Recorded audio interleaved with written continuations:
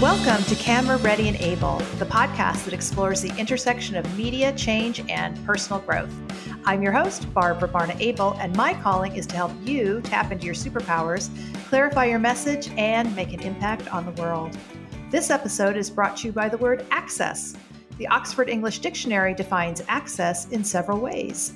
1, the means or opportunity to approach or enter a place. 2, the right or opportunity to use or benefit from something.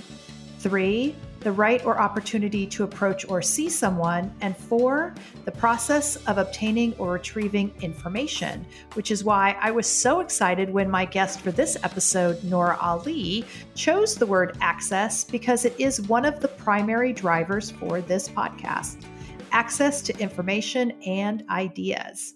Nora is the CEO and co-founder of a new media venture, which will be announced soon and is very exciting. And she was most recently covering innovation and technology across entertainment and business as a news anchor on Cheddar. I could go on for days about Nora's accomplishments, so here are the highlights. Harvard, Asian equities analyst at Goldman Sachs, an early employee at Jet.com, where she led teams of engineers and designers. And Nora is a gifted violinist. If you haven't seen her mini concerts on Instagram, you are in for a treat, as you are in for a treat right now. Welcome, Nora. Thank you, Barbara. I wish I could take that intro with me everywhere I go and just press a play button every time I enter a room. That was great. Thanks, Barbara. Well, you are so welcome, but that is part of the power of podcasting. I literally could do that. Yes, you can. Yeah, exactly. So you're ever so welcome. But getting started, out of the 170,000 words currently in usage in the English language, why did you choose access as your word? Access has been thankfully available to me for my entire life for many reasons, starting first and foremost with my parents who came from Bangladesh, moved to the US, the usual American dream story, trying to give their kids a chance. But I've also realized that throughout my career, I've been given a chance. That's largely what access means to me, is being given a chance, even if you don't have the prerequisites that are normally required, literally, for a certain job or a certain role. And people have given me a chance and allowed me to learn how to do the job on the job. But I love that you listed out those different definitions of access, because there's so many different kinds of access. And I think you have a lot of control over the last one that you mentioned, which is the process of obtaining or retrieving information. And that's where I try to really lean into the notion of access is I can read books, I can listen to podcasts, I can network with people to learn about industries or jobs that I'm not familiar with. And by doing that, you open the door for other kinds of access with different people, different places where you can enter. So I just feel like access encompasses how I've come to be where I am and what I'm trying to give to other people. What are you trying to give to other people?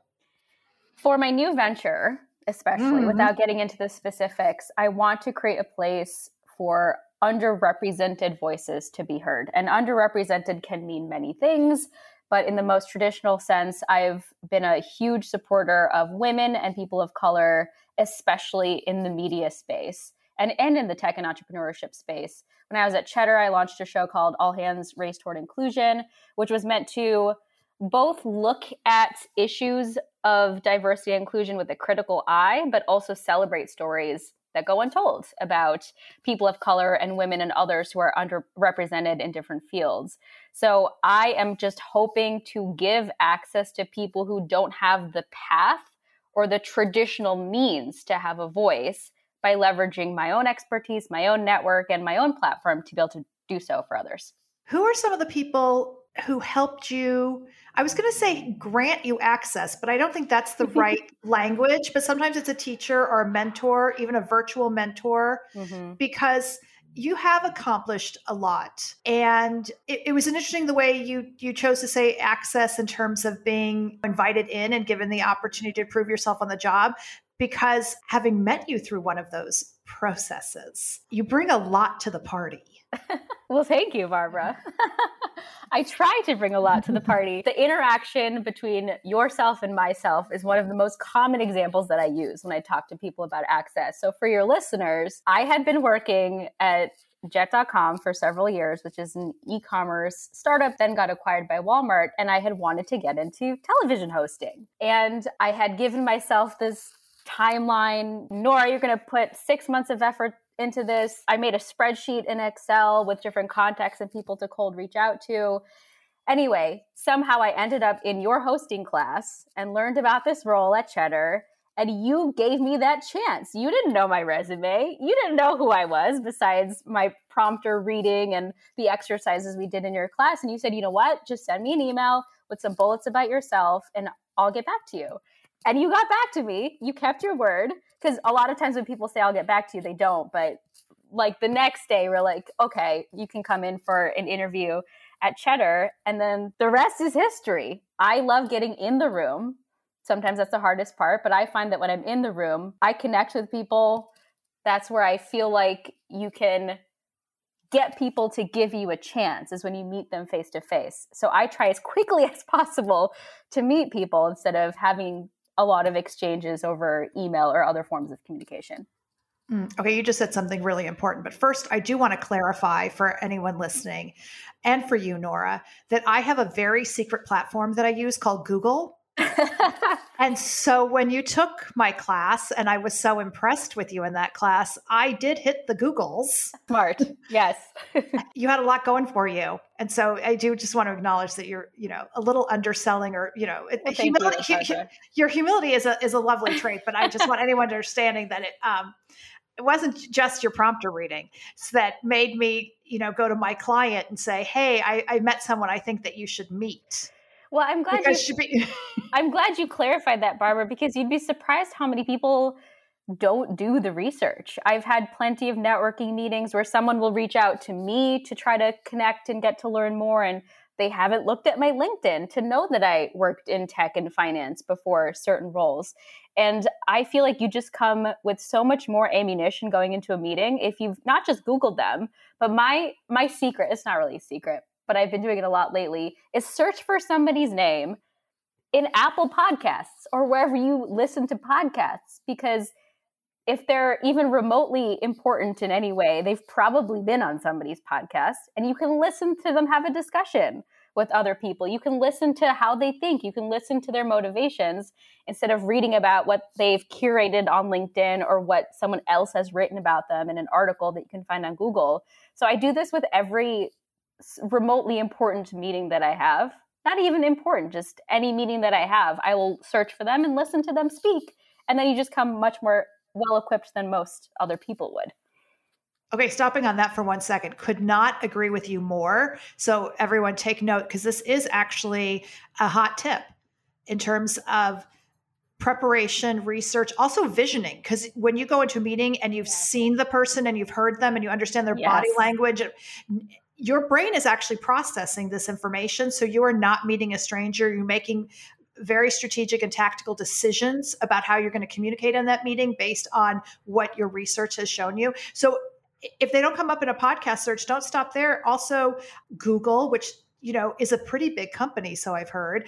And I'm obviously sorry to be, glib and facetious, but I meant I'll do the same thing with a YouTube search, or even if you just put their name into a Google search, if they've been in any kind of video content, it'll typically come up. Really, really smart. That makes a huge difference. Find if people on panel discussions, wherever that is. But I want to go back to the really important point you made a minute ago, which is about getting in the room.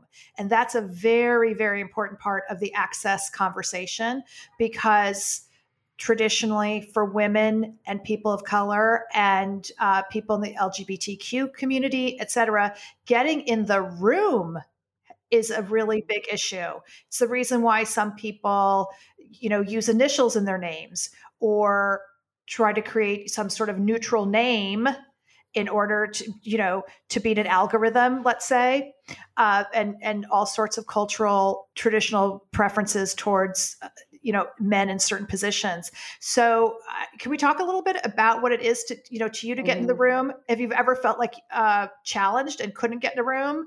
Just to jump in right as I cut you off before I ask you a question, I just want you to talk about access. I grew up pre-Title IX. Oh my gosh. So like not even having access to sports, which is for someone of your generation is mind-boggling. I heard the word no a lot growing up. Oh my gosh. Yeah. I mean, thank goodness that things have changed a lot in just the last year or so. But I am a firm believer in putting yourself in a position to open up more doors of access. And what I mean by that is the more people you get to know, quite literally, the more doors will be opened up to you. And I say this as an introvert, which for some people is hard to believe. You can be an extroverted introvert. We do on-camera stuff. We interact with people a lot for our jobs. But it stresses me out to cold reach out to people, to bother people, feel like I need something from people. But I've realized, especially with my new venture, most people aren't going to reply to you, of course, that people are busy. But you might as well reach out on LinkedIn or send an email or DM them on Instagram, because maybe close to 50% of the time, at least during this, we're going to call it a Patricia. I'm not going to use the word pandemic. That's what the kids use on TikTok. I can't believe I said that. But most of the time, or more so than before, people will actually respond and give you the time of day. And then that intro will lead to another intro, will lead to another intro, eventually where you can get yourself in the door. I don't think I've had a single cold reach out networking call or Zoom where I didn't get intro to more people as a result of that. So that's how I think you can get yourself positioned to be in the room, is just by opening those smaller windows into people who are in the networks and in the industries in which you want to get into. Fun statistic I learned for a publicist. In PR, the standard is 100 pitches to get 10 responses to get one placement. Yes. So that's really eye-opening, correct? So you're already, batting 500 compared to that statistic before. And now with the pandemic, you're batting 1,000. So that's impressive. But now let's really get down to brass tactics. So one thing you identified is take the action, work yourself through, coach yourself through the inhibition, and also acknowledging it's pretty universal, right? I remember years ago being at a business lunch a long time ago with a pretty well-known writer who had a famous byline. And he mentioned at the end of the lunch, oh my God, I'm dreading going back to the office because I've got to go contact so-and-so and I hate cold calling.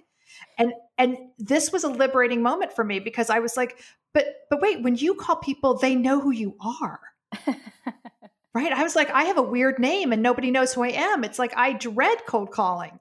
And then he said, oh no, everybody hates cold calling. I was like, oh, I thought it was just me. So that was a huge moment, like my big light bulb, aha. So one is we all go through it and we all have to get over it. So you're talking about taking the action, but I also want to get into the fact that you're actually also saying something when you're pitching people. So would you mind addressing a little bit the idea of like, either how you do it, identifying value, how to connect with what's going to get someone's attention. And I'm not talking about clickbait and a clever subject line, although those are really helpful, but I have a feeling it's like there's some meat with your potatoes. Yeah. Yeah. I want to generalize a little bit more aside from a pitch and more to just general networking meetings where you're trying to just get advice from people. I have found, because I've also been on the receiving end of these kinds of messages, if you're very generic in your email or your LinkedIn message and say, I would love advice from you, then as a recipient, you don't know what that means. What's your goal? I will spend my time answering specific questions for you if you're trying to meet XYZ person or understand how you launch XYZ business. Specificity is so important. And I recently had a call with somebody who had reached out to me because they heard me talk on a certain platform. And the first question out of their mouth was, I just wanted to get some advice from you. Well, then I have to rack my brain to think about what your goals are. How can I be most helpful? You're putting the onus on the person that you're getting advice from. So when I go into these networking meetings or even send out that cold email, I have very specific questions as to what I want to tackle.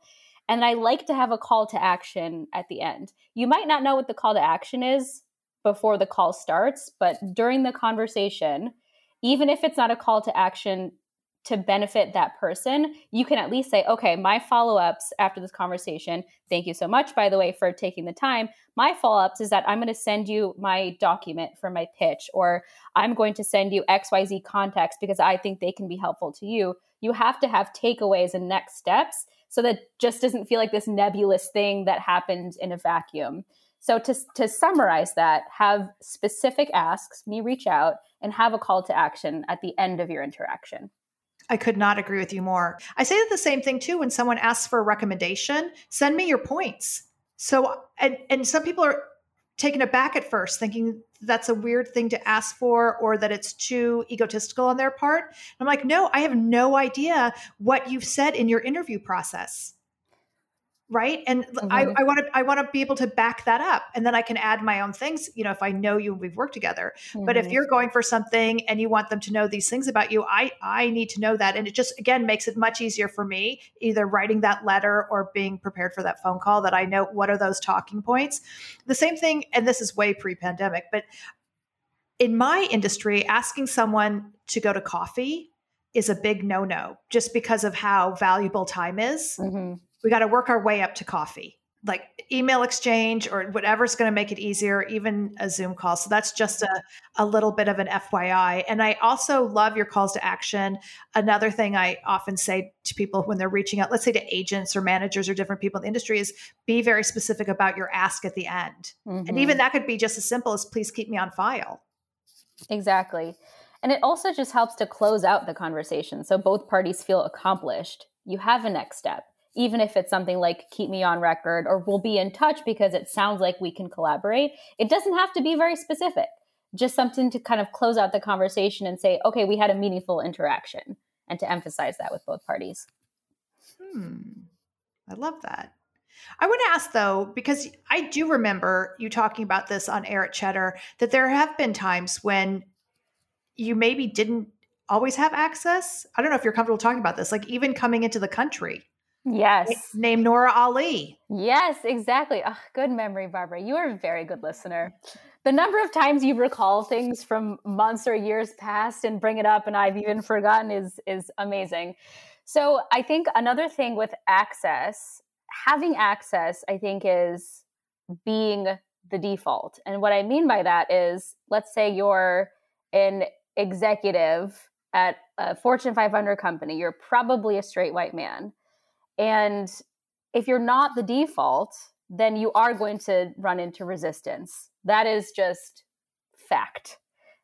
There's so much empirical evidence to support that. So I've run into resistance in situations that I wouldn't have ever expected. And one is literally coming back, as you pointed out, from international travel, and that my name, Nora Ali, for some time was on the no-fly list. I come from a Muslim family.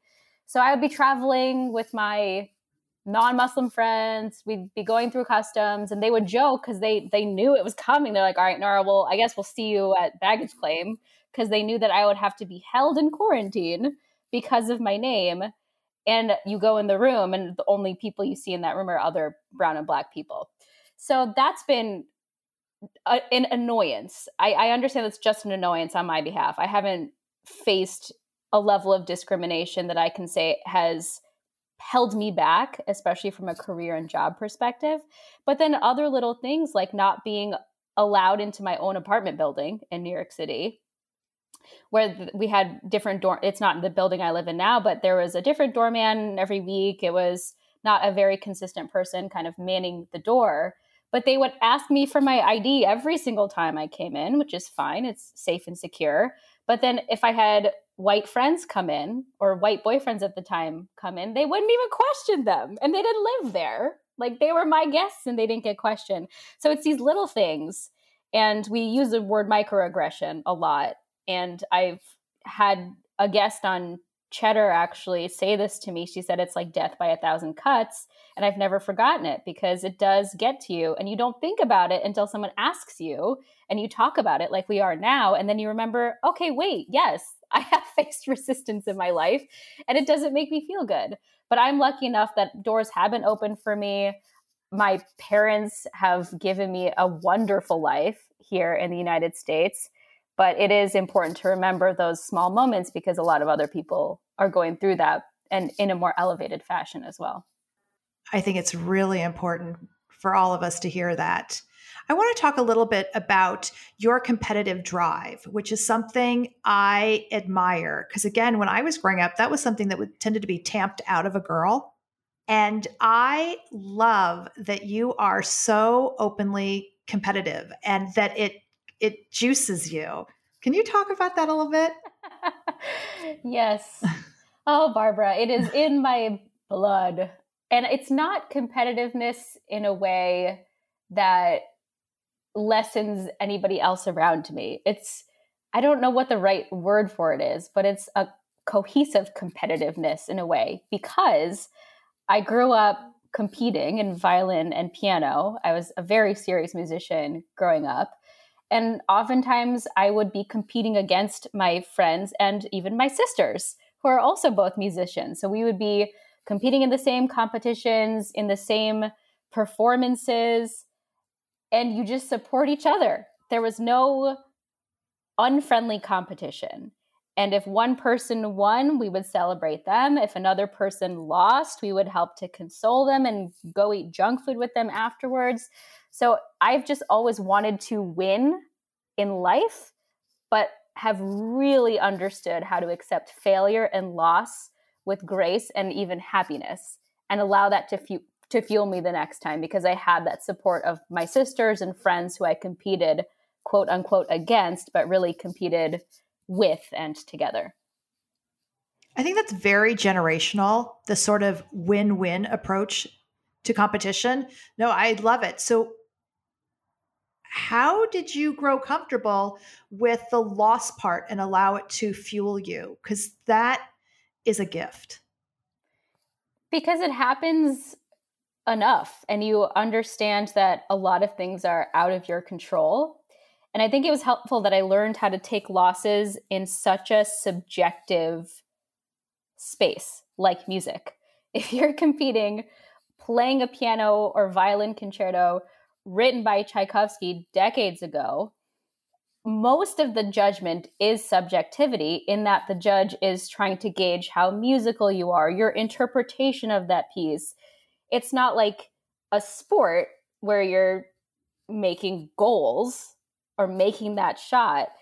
Music is inherently subjective. So I learned to just take it with a grain of salt, not take it personally, and move on to the next. And I think that somehow translated into the workplace and otherwise. I just felt so familiar with that feeling of rejection that I was able to bounce back pretty quickly. I think what I'm hearing is that it doesn't define you. Yeah, it doesn't define me. And it fuels me. It's a cliched thing to say, but it just makes you want to work that much harder and win, quote unquote, win the next thing. What are other things that you're tackling right now? Oh boy, we're going to get existential real quick, Barbara. Oh, I'm excited about that. I think a lot of us are tackling this, is how much does my work and my job define me versus everything else in life? And I say this because I've had a lot of debate depending physically on where I am. So right now, as I'm talking to you, I'm in my studio in New York City. I live alone. And I wake up, I walk like 2 feet to my desk to do work.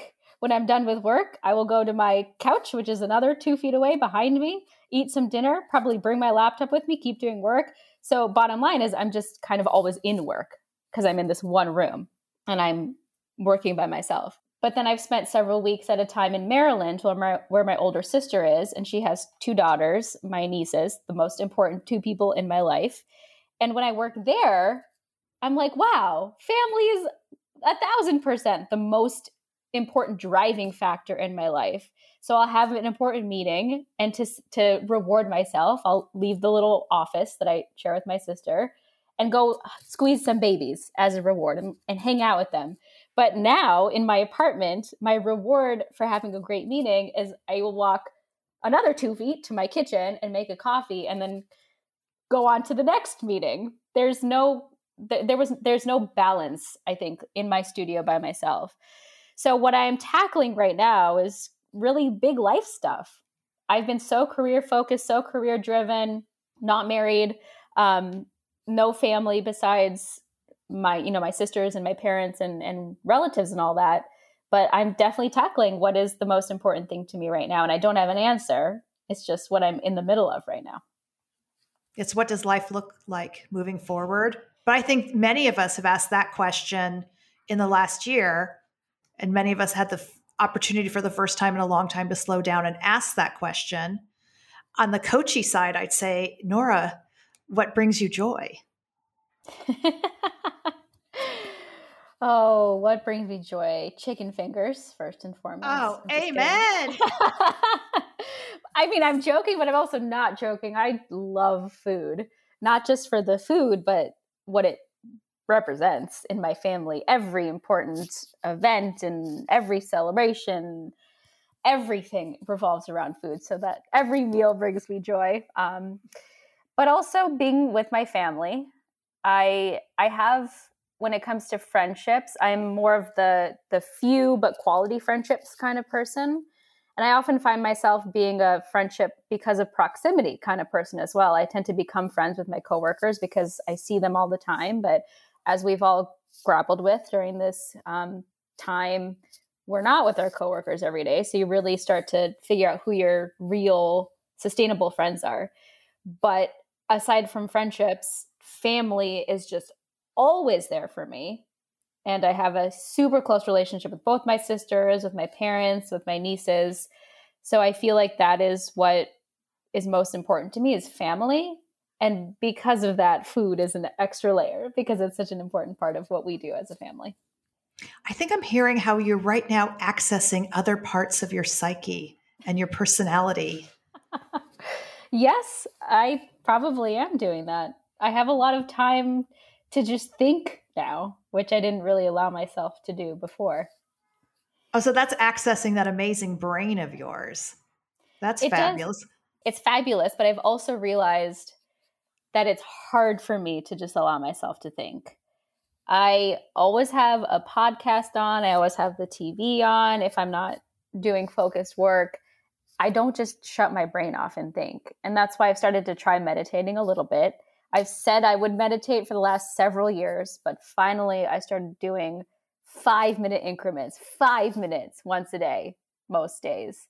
Still can't turn my brain off during those 5 minutes, but I feel that it's a start because I'm allowing myself to try at least.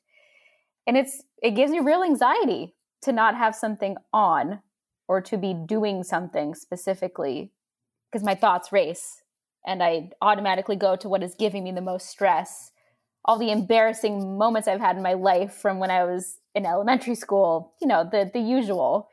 And I've realized a lot of people have these same issues. Weirdly enough, TikTok has opened a lot of our eyes as far as relatability with the rest of the world.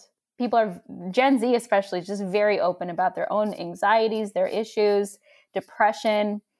And you see on TikTok that there's other people like you. So even though social media is villainized in many ways, as it should be in many ways, it's really helped people learn about each other and be more open and honest in general. Wait, you just taught me something. So if Instagram has always been really about the curated life, you're saying that TikTok is the opposite? Exactly.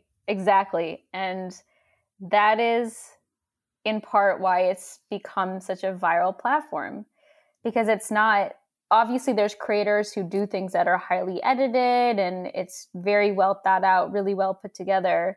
But some of the videos that go the most viral are sometimes accidental videos. Oh, this funny thing just happened, or I'm just going to literally put my camera on myself crying because I'm having this moment and I just wanted to post it and share.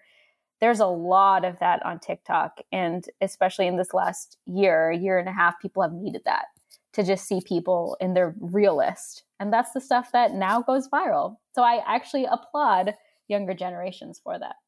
Mm-hmm. Oh, indeed, I do too. I do want to go back for 1 second.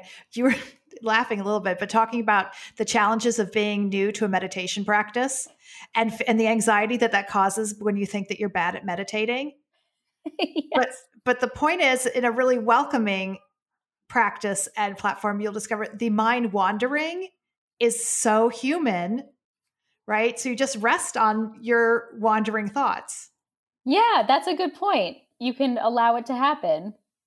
And I think the acknowledgement that it's happening is part of the meditative practice, if I'm not mistaken. Yes, and you're right. then your heart rate starts to go down, which is part of the goal. But I wanted to recap for a second. I have a few more questions, but I want to go back just because I love this conversation around access. Mm-hmm. And so, where we started was just the sort of universal idea, because I do believe, and with this podcast, is the idea is access to information, because many people don't know what they don't know. And so it's to put it out there to say, to lower the barriers to entry. So this is what you need to know. And you just shared so much great information about how to network, how to be specific when you actually take that action and reach out to people, because the first step in access, or the first step past information, would be how to get into that room. Mm-hmm. Right? Yeah. And then what you do once you get in that room. So I want to ask you, what are some of the books, platforms, people, podcasts that you mentioned, resources, anything that you recommend that's had a great influence on you? So I've been learning a lot about unscripted TV without giving too much away. That's part of what I'm working on right now. And you're right. I didn't know what I didn't know until I started doing the research. And I've listened to the Spectacle podcast by Mariah Smith. She'll every episode go through kind of the genesis and the motivation and the strategy and the ins and outs of a particular reality show that is very popular. Like she did an episode on Queer Eye. She did an episode on Great British Baking Show, which is most commonly everybody's favorite because it's just so heartwarming, and just talks about them. And we'll bring in experts. There was this one woman named Kristen Warner who wrote a book called Colorblind TV Casting. You actually, Barbara, should read this book. And it just is an amazing piece of research on unconscious biases as you're casting for television. And being colorblind is actually not good, because you want to be able to write stories for people of color, for women, and not just plop in diversity at the last minute because it looks good as a Band-Aid. Anyway, so Mariah brings in experts like Kristen Warner on her show, and I think it's just amazing. I've also been listening to Reality of Reality with Eliza Rosen. Also has great guests on her show, lots of executives. Former VH1 colleague of mine, by the way. Oh my gosh, really? Oh, That's amazing. Her podcasts are the ones that I will usually listen to before I meet with production companies, because she meets with all the production company execs. And without fail, I'll just type in somebody's name in Apple Podcasts, and then the first hit will be an episode by Eliza. So I love that. A book that I recently bought is called Loon Shots. And we've all heard the term moonshots before, which is an idea that's intended to have a 10x impact on said problem versus a 10% impact. But loon shots is this notion of ideas that get put to the side, get laughed at because they seem so crazy that no one believes in it. So examples are things like flying cars, which we have now, or self-driving vehicles, which we have now, or the internet, which we have now. Just the first person to have verbalized this kind of thing was called crazy. And that's something that helped. This book is helping me understand kind of how to take no's as well. We were talking earlier about how to accept failures. People with the best ideas have been told no thousands and thousands of times. So Loon Shots, great book. And then other more general podcasts about building companies and just learning about different industries. How I Built This by Guy Raz. A lot of people like that one. And also Armchair Expert by Dax Shepard. I've listened to just countless hours of both of those podcasts, and I love them very much. So that's a long list of podcasts and one book in there. You know, something else you mentioned in the Loon, it's called Loon Ideas. Sorry. Loon Shots. Loon Shots. Yes. The ability to dream big. Sorry to interrupt you, but that's something that I have had to learn over time because I'm a pretty practical person. I like to not just dream and think, but actually do. But I've recently come to realize that your vision needs to be big, because whatever comes to fruition will be some version of that big vision, and don't be afraid to have that vision seem unattainable. Because at every step of my career, every vision seemed unattainable. Before I joined Cheddar as an anchor, I had never done television before. And being able to cover fun stories, launch new shows just seemed so unattainable. But then it happened. So that's something I had to learn over time is you can have visions that seem totally unattainable at the time. One, I do want to address, and this might be too inside baseball, but for anyone listening, so you prepared the hell out of your debut on television. So that's the part that many people would miss because you make it look easy, but I know how hard you worked. And I have to presume that goes into everything that you do. Yes, it is true. And you and I worked together before my debut and consistently surprised at the fact that everyone doesn't prepare and over-prepare, because that's just my default, is coming into everything being over-prepared. My sisters and I joke that it's just how we were raised and how we grew up. And there's no harm in over-preparing. If you don't use all the information that you stored in your brain, it'll come in handy later on. That was my approach to new stories on Cheddar, is if there was some complex tech story, a business story, politics story even, no more than what you plan to say on air. If you just have like 2 bullets of what you intend to ad-lib about, then the conversation is not going to seem natural. You're not going to be able to sustain the conversation. So I would always study really deep every story. Not every story, that's not feasible, but every story that I thought would be interesting to our viewers so that you have a lot more information and context for yourself, even if you don't say it all out loud. And that's another thing, is you don't have to say it all out loud. Some people feel like they have to just word vomit everything that they know. I'm not talking about anyone specifically, just like generally. People have to feel like they have to prove themselves. I don't like that. It's better if you know more than you say. Less is more. Exactly. And conciseness is a hallmark of executive presence. Yes, it's hard. It's much easier to just keep going and going and going and going instead of making your point. I've found recently that if I feel like I'm rambling, I will just summarize the point at the very end and say, so to answer your question, XYZ, where I could have just started with that instead of going all the way around. Well, in summary, Noor Ali, this has been a glorious conversation with you. I thank you so much. Where would you like people to find you and follow you?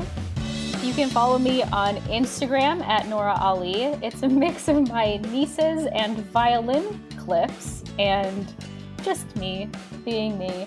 And then on Twitter at Nora K. Ali. And I'm on Clubhouse as at Nora. Figured out Clubhouse because that's the cool thing to do now. Talk about access. Yeah, exactly. And you can also visit my website, noraali.com. Please do.